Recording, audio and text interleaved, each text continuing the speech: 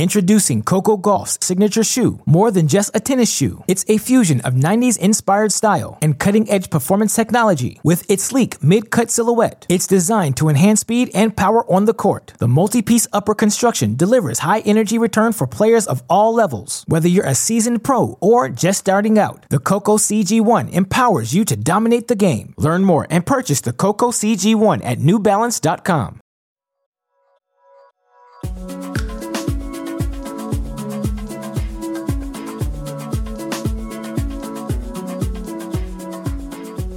All right, welcome to the Tennis.com podcast. I'm your host, Nina Pantic, coming to you from Midland, Michigan. I am joined in our makeshift studio by Katie McNally. Katie, welcome. Thank you. Thank you for having me. And her coach, Kevin O'Neill. Kevin, welcome. How you doing, Nina? Thanks.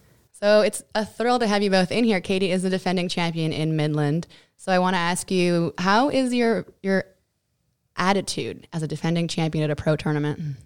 Well, I've never been a defending champion at a pro tournament, so it's a good thing. It's a good problem to have. But I'm really excited to be here. You know, I just got back from Australia a couple of days ago, so my body is still kind of recovering from the long flight. But just gonna try to take it like any other tournament, go out and prepare the same way that I do for anything else. And how long have you guys been working together?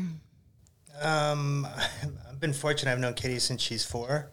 I've been around her a lot, and I've been working with her and her mother about the last 4 years, I guess, 3.5 years or so. Okay, so a while. And did you go to Australia as well, Kevin? Yeah. Okay, so that experience, I mean, you made the quarterfinals of the meet. I mean, it's a Grand Slam quarterfinal, your first one with Coco Gauff. Walk us through this. Yeah, we've only played about 6 or 7 tournaments together, I think, but we obviously have a very special connection on the court and off the court. It was not easy. We played some really good opponents in the first couple of rounds. Our round of 16 match was really thrilling. We were down a set and a break, and we kind of turned it around from there. We had a lot of energy, and I think the crowd was just unbelievable. That was an amazing match, and I think if you watch the highlights, anyone would have wanted to been at that match. But to be a part of it was something really special. And, even losing in the quarterfinals, we lost it to the champions. And they're obviously a really good team. And we had chances. It just shows we just got to keep playing together. And I think the more times we play together, it'll help out a lot. You guys had some very memorable dances after and chest bumps. Yeah. What's the inspiration for these? Well, after our round of 16 match, our inspiration there was for Kobe. We were all devastated by that tragic accident. So we wanted to do something for him, to remember him. And I thought that was really cool. Actually, Coco came up with that in the locker room before we went on. She's like, if we win. So I was like, we got to win this match, because I think we both wanted to do it.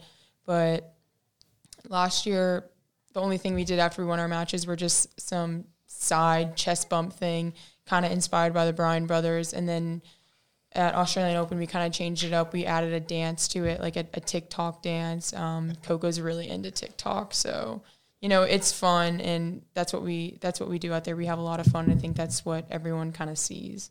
Does it come into your mind when you're getting closer and closer to match point, maybe the last game or something? Are you thinking about this dance? Because I'd be nervous. I am. Honestly, I probably should not be, but truly I am. Like, I'm really excited. Sometimes I want to, remind Coco, because she can't remember, 4 times we've done it, and she totally forgets until the last moment. So sometimes I want to be like, Coco, match point, we're going to dance.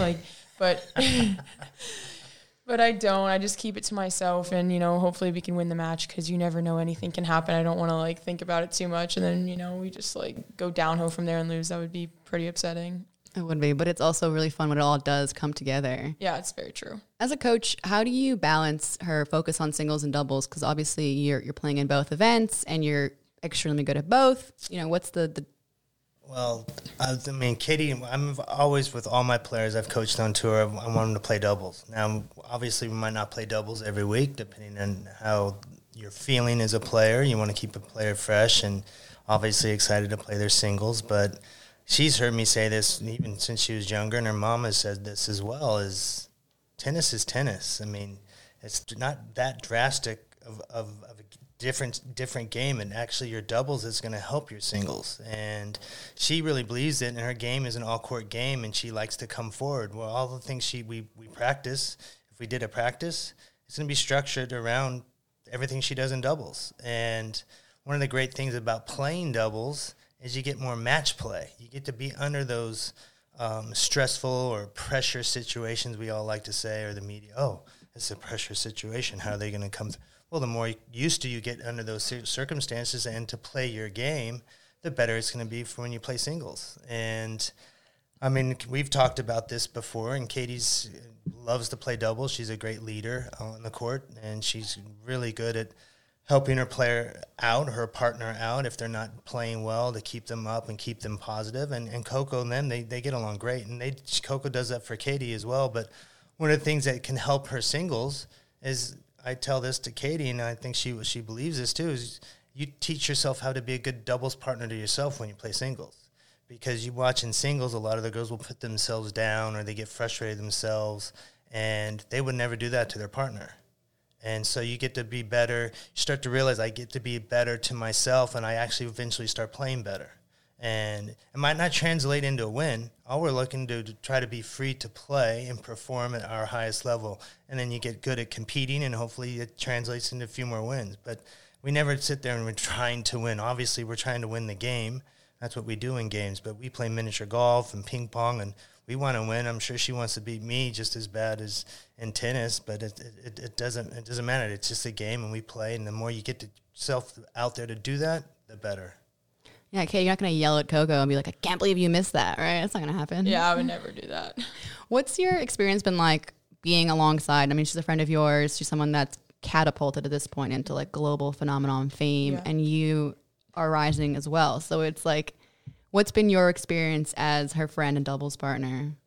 Yeah, I mean, she's obviously been doing amazing and getting a lot of media, and super happy for her. I think she's handling it really well because, you know, it's not that easy to go from, you know, not doing maybe 1 or 2 interviews to literally having like every single news station wanting to interview you. But I'm really happy for her. You know, it kind of just lets me kind of climb up on my own pace. You know, she can have all the, you know, attention and everything, and it lets me kind of slither up behind her. So I'm super happy for her. I think she's doing a really good job. And yeah. It's a mature take. I'm trying. It's working. Yeah.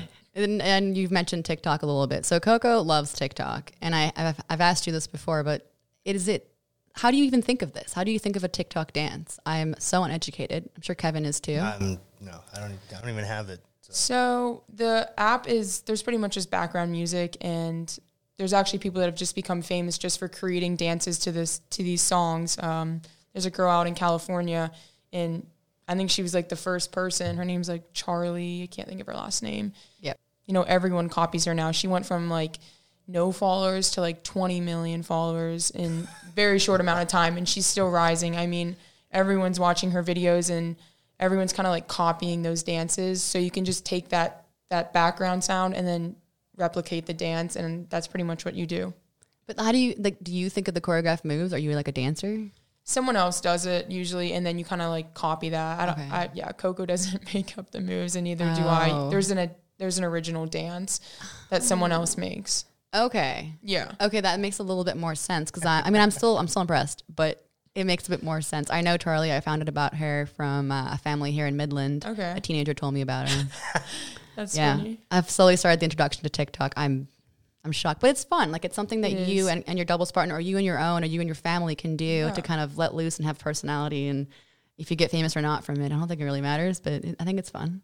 Yeah, I mean, I think some players are always, I think they're sometimes too focused on the tennis part, and I think me and Coco have a good time, and we like to separate that. You know, like we still are young, we're still kids. We like to have fun and not always think about tennis 24/7. So I think that's a good way to get away. And, you know, we were like making TikToks in the locker room in Australia. Like we were just having fun. We did not care what other people were thinking. We were just doing our thing. And yeah. It's great to have a friend as well that you can have these experiences with. In the locker room in the Australian Open, do you ever get, starstruck by someone like Serena, or like thrown off by players walking past? Anyone you idolize hanging out in there with you? Honestly, I did not see Serena in there once. I don't know if she has like her own locker room or something, but I mean, I'm used to it now, to be honest. I've seen them around at a lot of tournaments. Obviously have a lot of respect for them, and it's cool to be around them and like in that same environment because, you know, I'm in the same place. And a couple years ago I was looking up to these people. So for me, it's really cool, but I just kind of do my own thing now. Again, very mature. You're like, Serena. No. Okay. And then what went into your process? So I know you're only a teenager, 18. What went into your process of pursuing the pro dream? Is it something you had set up in your plan from when you were 12, or is it something that happened in the past 2 years, year? I think ever since I was a little girl, I wanted to be a professional tennis player. But you know, it's not something that, you know, it's not easy. You know, I could have gone to college and, you know, gone on a full ride to pretty much any school in the country that I wanted to. And, you know, that would have been really nice financially for, you know, my family. But I had Octagon, which is the agency I signed with last year after Miami Open. They've been looking at me for maybe 4 years now. So, but I didn't make the decision to turn pro until last year because it's just not an easy decision. And, you know, some people might, you know, just sign the paper quickly and you don't know what you're actually getting yourself into. But for me, I think I needed to grow more emotionally and mentally. You know, I think my game was there and I knew that I was capable of playing at that level, but I needed to, you know, get my confidence up, believe in myself, and yeah. Introducing Coco Gauff's signature shoe. More than just a tennis shoe, it's a fusion of 90s inspired style and cutting-edge performance technology. With its sleek mid-cut silhouette, it's designed to enhance speed and power on the court. The multi-piece upper construction delivers high-energy return for players of all levels. Whether you're a seasoned pro or just starting out, the Coco CG1 empowers you to dominate the game. Learn more and purchase the Coco CG1 at NewBalance.com. Hey guys, thanks for listening to the Tennis.com podcast. We're joined by Katie McNally and her coach Kevin O'Neill in this episode. She talks all things TikTok, Coco Gauff, and her plans to reach the top 100 this year. Keep listening. And we've mentioned Serena and already in the show, but I want to ask you quickly, what was it like taking a set off her? Was that one of those moments where you were like, I'm justified in what I've made these decisions and I belong here? Because a set off Serena Williams at the U.S. Open is huge. Yeah, I think looking back now, I've definitely made the right decision. And that experience last year was definitely life-changing, win or lose. You know, if I won, my life would have been a lot different. But even taking a set off of her just shows that I'm capable of playing with those top players. You know, she has so many accomplishments and she's a champion. But I think my game is right there, just about believing in yourself. And I went out on Arthur Ashe, which was a court I've never played on. I played night match. You know, she's played a million night matches. And I think I handled myself really well. And I think more experience will help me out. And I want to play her again. Kevin, has anything surprised you about the past year, 2 years of Katie's rise? I wouldn't say not really. I thought she was capable of these things. I mean, there's a lot of players I've coached where I thought they were capable. It's just a matter of them getting out there in those situations and being confident enough in themselves to be able to be out there and just so they can relax to perform. I think it's been a gradual process for her. When I first helped her, it was at Wimbledon Juniors, and she played with a partner and she's coming off a sprained ankle, so she hadn't really played much leading from the French Juniors to the Wimbledon Juniors, and she just picked up a partner and they got to the finals. And then watching some of the things that I saw there and in those situations, I knew then that she'll be a top player eventually on the Women's Pro Tour. And I thought probably college is not going to be the best route for her. And I knew then, but I mean, she waited to make the decision, and it was actually smart because if you sign too early, you might not have the so-called contracts and things in that situation. So she did all those things right. Her game kept progressing. She kept trying to play the right way. The philosophy is just keep playing each point, going for your shots, play your game is really important. She's really started to believe in that over the last few years, and it's gotten better and better and better. And now you hear even in some of the things she says is she doesn't worry about her ranking. Because that's my philosophy too. I don't care about your ranking. You don't own a ranking. Your ranking fluctuates on the tour, depending on your schedule and how you do. So you concentrate on your game and you own your game because that's the only thing you take away. Every day, every night, you own your game. You don't own your ranking. And if you go about your business and you have all the shots and you can do those things and you allow yourself to perform, hopefully over time, you're going to be pretty good. And all we're looking to do is be pretty consistent year in and year out, and then you'll be a top 100, top 50 player, maybe top 20 or top 10. But it's not so much, obviously that's the goal. And I think she's capable of winning some Grand Slams in her career. But it's just the owning her game. That's our goal. So you guys don't set goals and sit down and be like, I want to be top 100 this year and top 50. It's not like that. I mean, we talk about it. I know that's not something I sit there and go, okay, that's a goal. If we make that goal, technically she was 98 on the live rankings. So, we made that goal, but the rankings don't fall that way. And this tournament last year was a week earlier, and those points came off, but she did well at the Australian, so it's kind of evened out, and the rankings basically about the same. So you can do those things, but what if you don't make that goal? I mean, there are a lot, especially on the girls' side, a lot of girls if they don't make that goal, they think they're terrible. It was a wasted year. No, you might only move up 3 spots, or you might even stay the same, but getting used to having to defend points, I mean, you'll hear girls talk about that all the time, and that's the worst thing you can do in my mind, because now you're worrying about something you can't control. That you can control your game and how you play maybe, but you can't control that other stuff. So you don't. I tell Katie, I don't want you even worrying about that. It doesn't matter. Makes sense. It's working. Yeah. What's been your highlight of your pro career, fledgling pro career? There's been a lot of really good memories. I think obviously the match with Serena was probably one of the biggest that stands out, just playing on Arthur Ashe night match against Serena. It's something I probably never thought would really happen. She's still playing, which is amazing. So that, and then playing DC was amazing, getting to the semis of DC in singles and then winning the doubles event.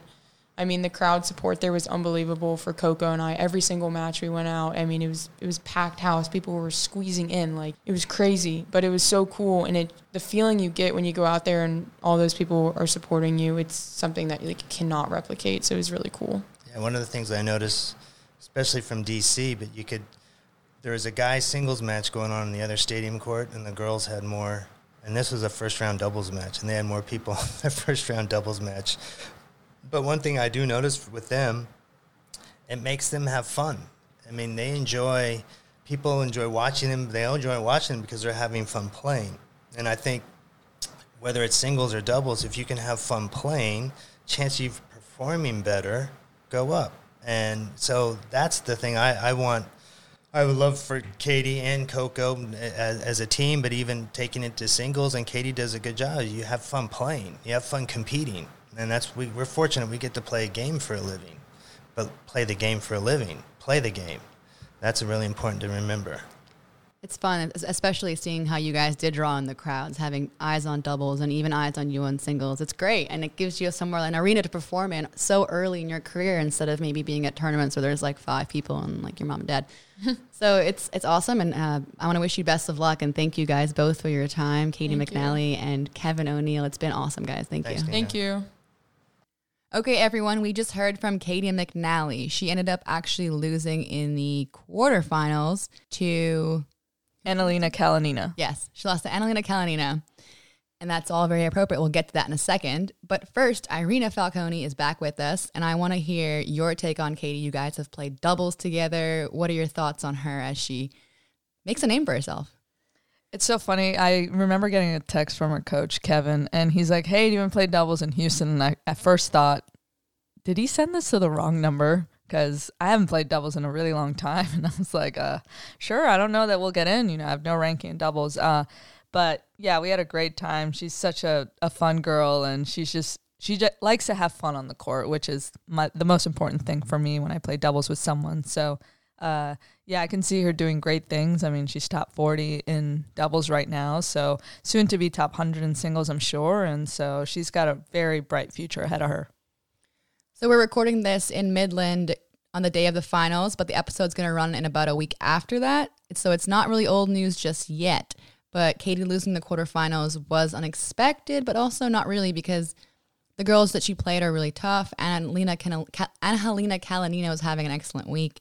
And I think she showed Katie showed that she's mature and able to handle being a defending champion to even get that far. She could have lost earlier, honestly. There was a few moments there where I thought she was struggling, maybe a little bit physically here and there. Overall, handled it pretty well. And then her coach, Kevin O'Neill, is someone we know really well. So it was awesome to have them both on and kind of get a taste of what their life is like as she chases this journey. She's only 18 years old.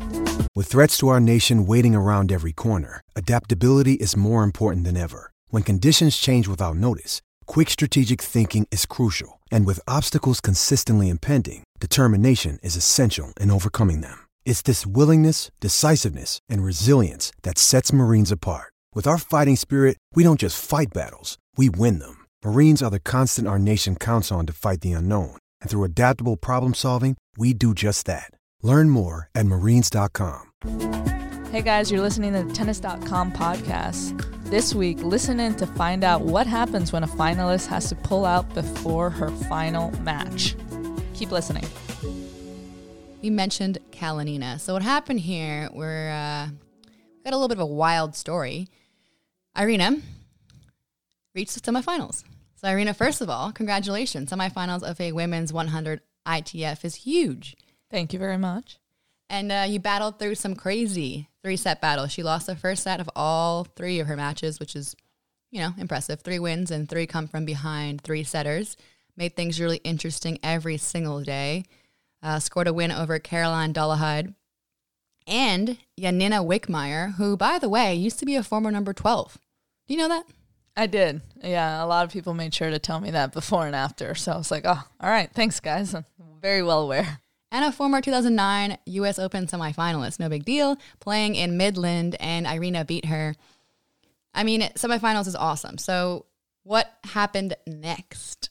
So after my semifinals match, I'd lost to Shelby Rogers, and then later that night, I go home. I'm trying to decide my schedule, whether I go home or whether I go to a tournament the following week. And then I wake up with a few missed calls from the USTA supervisor, and all of a sudden he's like, "You gotta call me back. It's urgent." All right. So I call him back, and he's like, "So Kalinina's pulled out, and because she's pulled out." In the USTA rule book, it says that we have to try and find an exhibition to kind of fill the slot, fill the time for the fans and the people that come out and support the tournament. Thankfully, after much back and forth and after like 7 failed attempts, he was able to find someone else other than me, because highly doubt that people want to see Irina Falconi and Shelby Rogers play back-to-back nights. So thankfully, Janina Wickmeyer was the one that was able to come through, change her schedule, and is going to be playing exhibition instead of the women's final that was supposed to happen today. It's disappointing for the tournament because this is a very special tournament. The fans really do come out. We get hundreds of people cramming into the stadium. And some people have been coming every single day all week, and they've been watching these stories unfold and waiting for this final. And to instead be met with the news that it's canceled. Shelby Rogers walks away with a title. Irina, semifinalist, could have been dropped in to play her again. It's just so weird to even imagine that. But then the tournament director has to put on a show. Something has to fill this slot. So it's been an interesting experience to see what happens when things do go terribly, terribly wrong. It's so unfortunate for Angelina Kalinina, someone who I think is going to have a big year. I think the way she was playing this week was really, really impressive. And she's so deathly serious. I've never seen anyone so serious in my entire life. She's 23, doesn't crack a smile. We did a 10-minute sit-down interview after she won her semifinal over Jamie Loeb, who was our last week's episode. She had an amazing week. Semifinals is huge for her. But Angelina did not crack a smile pretty much at all in our 10-minute chat, which I do not think is going to see the air because obviously she pulled out. Shame for both of us. But in any case, a big week in Midland, and I think we just wanted to reflect on what happens when things go wrong. I also want to ask you, Irina, what happens when you finish a match? Because you played the semifinal night match. What's the process of you closing out a tournament? A great week, but obviously still a loss, and what happens? There's a few steps, pretty much a checklist that I go through. So get off court, change, and go straight to the training room, whether it's just to make sure that the body's feeling good or just to get a flush on the body. From there, you have to get your prize money, make sure that you're square with the stringer, pick up your string, and then pretty much you start the whole, okay, I have to look for flights. I have to figure out whether or not I'm going to the next tournament. What is my schedule? Do I go on an early flight? Would I rather drive? Like, there's so many things that go through your mind. And then once you make all of those decisions, then you can be ready for the next day. But this was one of those days where I really wasn't sure what I was going to do. So to get that phone call the following day, it kind of deterred plans because I could have been here another day. I could have not been there another day. So yeah, you just kind of have to roll with the punches a little bit. But this is definitely the first time this has happened. Well, this is the second time this has happened to me, actually. 9 years ago, I was in the singles and doubles final here in Midland. And my partner at the time had the flu that day and had to withdraw from our doubles match. So, yeah, it's an interesting series of events, if you will. It's an unusual take this week. So the most interesting part to me about what you're saying is that you have to book flights and figure things out pretty much the day of, while a lot of normal humans will book their flights out in advance, minimum 2 weeks, maybe months. So tennis players, I mean, right now Irina is going to book a flight or a ride to her next tournament in Kentucky, maybe. Who knows? And it could be a flight home to Orlando. Like, she has no idea. And that is mind-blowing. This is how these things work. No wonder you guys need so much money, because, like, I'm imagining flights fluctuate like crazy the day of.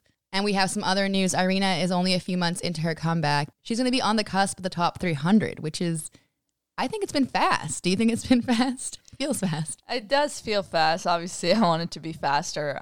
Yeah, it's almost like a race, though, because I have a certain number of tournaments that I can use my special ranking for. So you have to be exceptionally smart and trusting with your schedule, because you know, you can feel like, okay, let's use my special for these 2 tournaments, and then all of a sudden, like, you're down a few special ranking tournaments, and, you know, what if you don't get enough points, and then your ranking doesn't really move up much. But, yeah, I'm proud with my progress, you know, to come back here after 9 years and make semifinals. Like, it was really fun for me this week. And, yeah, onward and upward, and, you know, we're only going to get better from here. And technically another week, and Irina Falconi has lost to the eventual champion. So maybe things, you know, she's smiling at that. It's not a negative thing. It really isn't. So it's just one more week and many more tournaments to go this year. So this episode has been with special guest Katie McNally, joined by her coach Kevin O'Neill. So thanks to them, as well as an update from Irina Falconi as she continues the grind on tour. Thank you guys for listening. Thanks for listening, you guys. From the Tennis Channel Podcast Network, this has been the Tennis.com podcast. Be sure to subscribe to stay caught up. We're available on Apple Podcasts, Spotify, and every major listening app, as well as tennis.com/podcasts. You can also see the videos of our episodes on Tennis Channel's YouTube page and Tennis.com's Facebook page. We're your hosts, Nina Pantic and Irina Falconi. We'd like to thank our team: editor and audio designer and video editor Christina Koseva, producers Alexa March and Sean O'Malley, and executive producers Shelby Coleman, Kyle Einhorn, and Andy Chu.